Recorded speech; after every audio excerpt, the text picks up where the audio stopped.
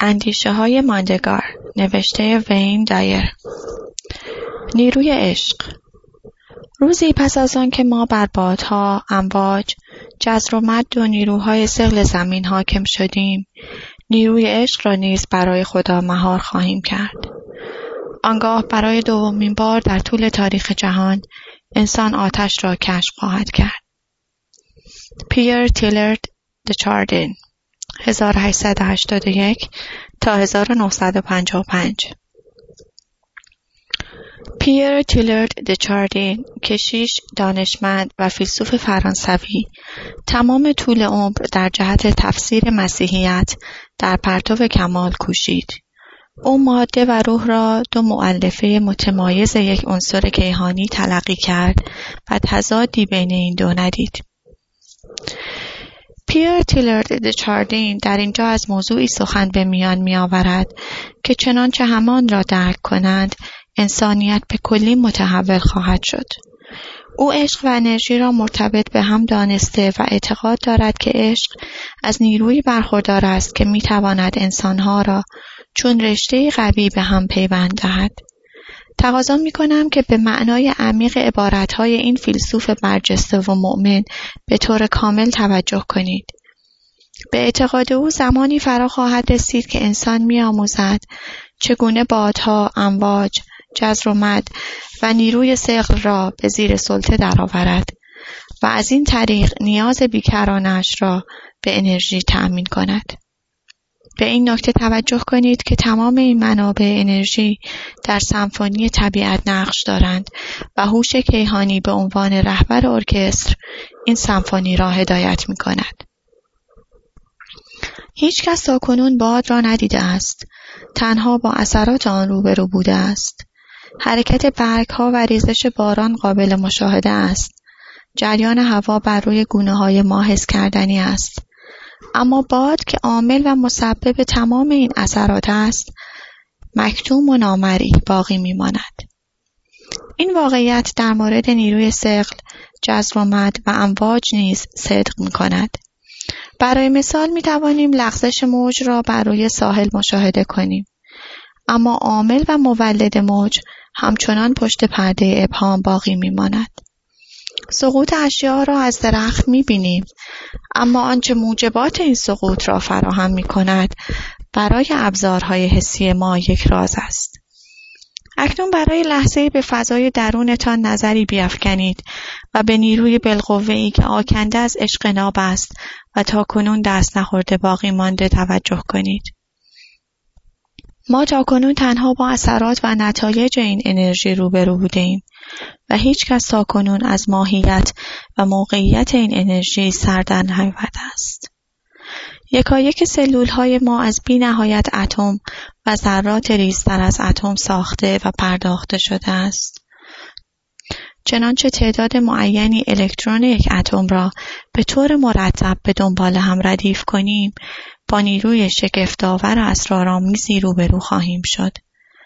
مدعی نیستم که از فرمول علمی آن باخبرم. به همین دلیل اجازه دهید به طور نظری بپذیریم که یک اتم حاوی 1 میلیارد الکترون است. اگر به طور مصنوعی و مرتب هر یک از این الکترون ها را زیر الکترون دیگر قرار دهیم، نهایتاً به مجموعه‌ای می‌رسیم که فیزیکدانها آن را توده بحرانی خطاب می‌کنند.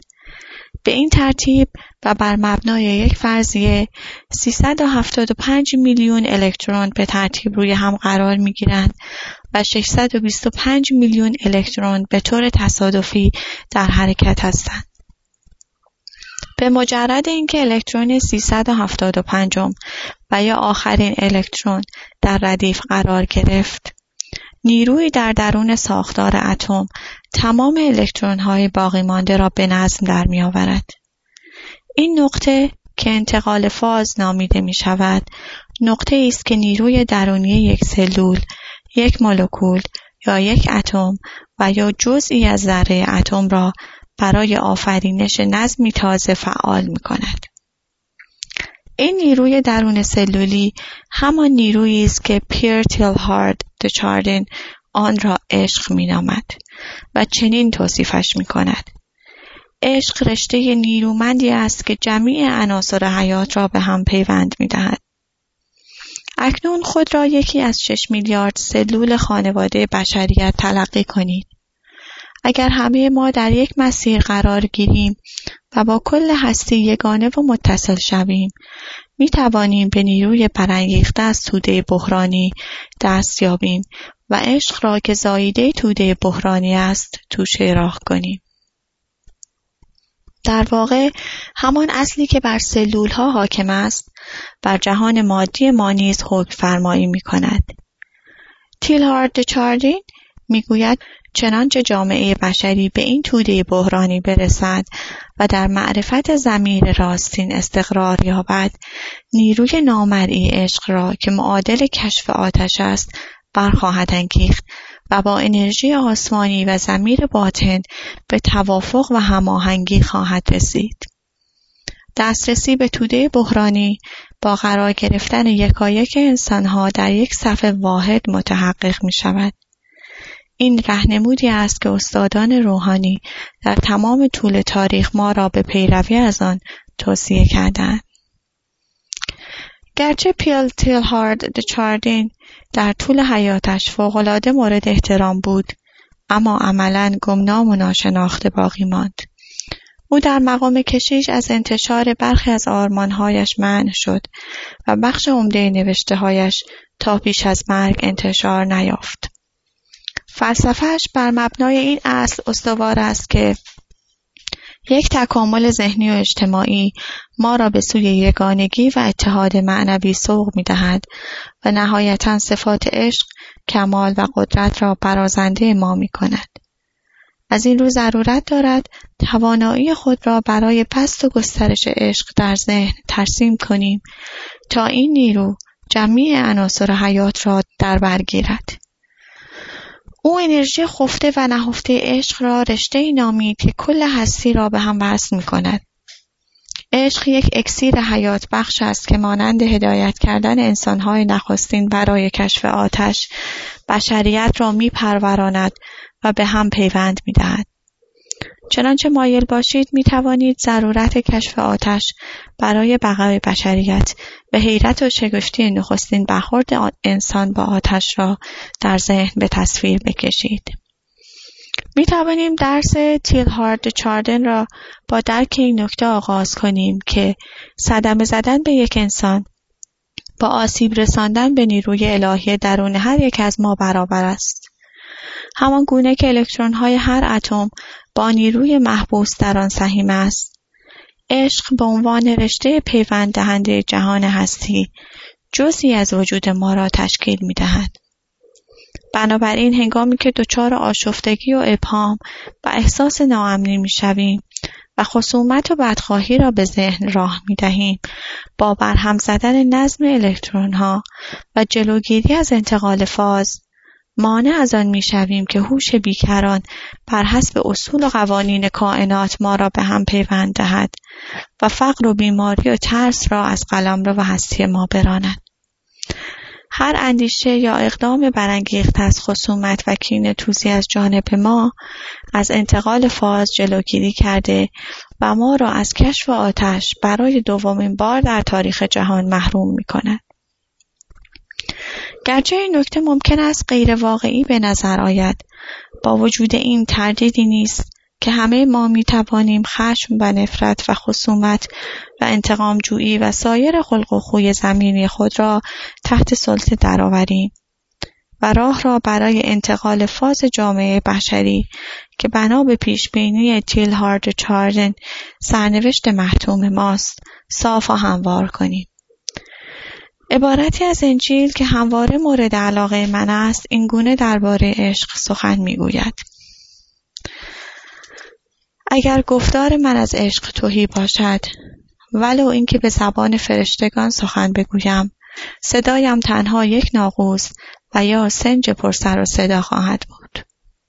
این عبارت به این نکته اشاره می کند که بدون عشق از بحرانی به بحران دیگر و از مصیبتی به مصیبت دیگر رهسپار خواهیم شد. عبارت فوق از مهربانی، عشق و شکیبایی سخن میگوید و از فقدان حسادت، غرور و مباهات، خشونت و خودخواهی داد سخن سر می‌دهد. به این نکته اشاره می‌کند که چگونه مشعل عشق در فضای مسموم خصومت، نفرت و خودمداری به خاموشی می‌گراید و چطور در این محیط عطرآگین درستی و ایثار و بخشش شعله‌ور می‌شود. عبارت مورد نظر با این پیام پرمعنا خاتمه می‌یابد و اکنون این سه باقی می‌مانند: ایمان، امید و عشق. اما بزرگترین همه اینها عشق است. آری، توانایی و تمایل برای ایثار عشق حتی نسبت به ایمان و امید نیز اولویت دارد. اکنون این سوال پیش می آید که چگونه می توان بذر عشق را در کشتزار دل پرورش داد؟ برای این منظور می توانیم از داوری درباره مردم دست بشوییم و شادمانی به خاطر اشتباه و یا درد و رنج دیگران را سرکوب کنیم. به جای اینکه مهربانی را فقط در لابلای کتاب مقدس بجوییم، در پرتو آن کینه‌توزی و انتقام‌جویی را از آشیانه دل بیرون رانیم و با چشم‌پوشی از خطای دیگران توانایی ایثار و دریافت عشق را به دست آوریم. می توانیم از تنگ نظری و محدودیت‌های تحمیل شده از سوی نیاکانمان پا فراتر نهیم و در هر جا و هر زمان عشق را به عنوان یگانه شیوه زندگی برگزینیم. نیروی عشق چون چسبی نیرومند سلول‌های جمعی عناصر حیات را به هم متصل می‌کند و موجب یگانگی و اتحاد همه ما می‌شود. رابرت براونینگ جهان فاقد عشق را چنین توصیف می‌کند: عشق را کنار گذارید و آنچه از سیاره خاک باقی می‌ماند یک گورستان است. شما می‌توانید در فقدان نیروی عشق به سهم خود انرژی حیات را با عشق احیا کنید. توصیه می‌کنم که از همین حالا با پیروی از راهنمودهای زیر کلمه‌های نغز و ارزشمند تیلهارد چاردین را چون چراغی فراراه خود قرار دهید. خود را سلولی در پیکره بشریت تلقی کنید که می‌تواند با به حرکت درآوردن انرژی انتقال فاز به عشق کیهانی را میسر کند و از این طریق تفاوتی بزرگ بیافرینید. فراموش نکنید که چنانچه اندیشه انگیخته از عشق با عمل پشتیبانی شود، ما را یک قدم به کشف آتش برای دومین بار نزدیک می‌کند.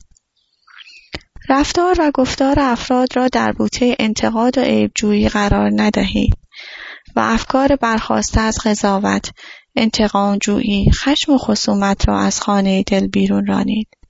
صرفاً به خود بگویید دیگر نمی‌خواهم این گونه فکر کنم. هنگام برخورد با گفتار و رفتار ناصواب و شایعه پراکنی‌های تنفرآمیز از موضع عشق واکنش نشان دهید. در دل بگویید نمی‌خواهم در پرتگاه قضاوت و داوری فرو افتم. به جای انتقاد از فردی که به تبعیت از شخص منفیش به ستیزه‌جویی و کین‌توزی می‌پردازد، در سکوت عشق به سویش ایثار کنید. در میان جمع با مهربانی از حقوق و حیثیت افراد غایب طرفداری کنید. شما نیز همانند من عبارت مشهور و پرمعنای کتاب مقدس را که در این مقاله به آن اشاره شد قاب کرده و بر روی دیوار اتاقتان نصب کنید. من هر وقت از راهروی خانه به طرف اتاق بچه‌ها گام برمی‌دارم با این عبارت روبرو می‌شوم و به یاد می‌آورم که عشق بزرگترین هدیه است که می‌توانم به آنان پیشکش کنم و راه عشق راه پیوند با جهان است.